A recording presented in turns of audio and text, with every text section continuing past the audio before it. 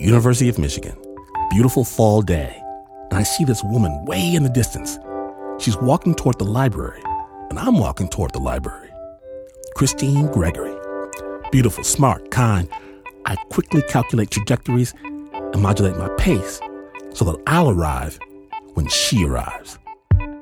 I'll open the door for her. We'll get to talking. It's going to be great. Good plan. Then, out of the periphery of my vision, coming from the other direction, I spy this guy, Harold.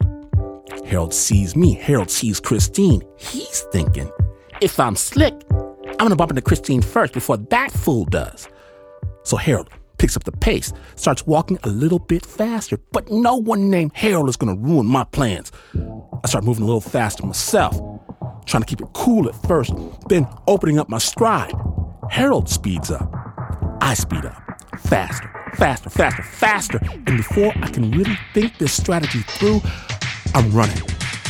Full out Usain Bolt style, arm flapping, book bag flailing to either side, cheeks puffing. Harold's coming in fast from the opposite direction. Christine hears calamitous commotion, looks up from her book, sees two idiots she barely knows barreling past her to either side.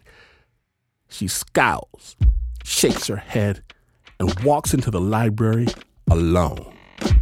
I bend over, panting, to cuss Harold out, and he has the nerve to say, man, she wasn't even going to talk to you anyway.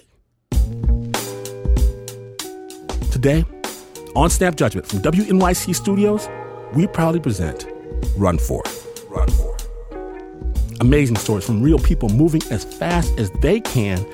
My name is Glynn Washington. Never pay attention to anyone named Harold when you're listening to Snap Judgment.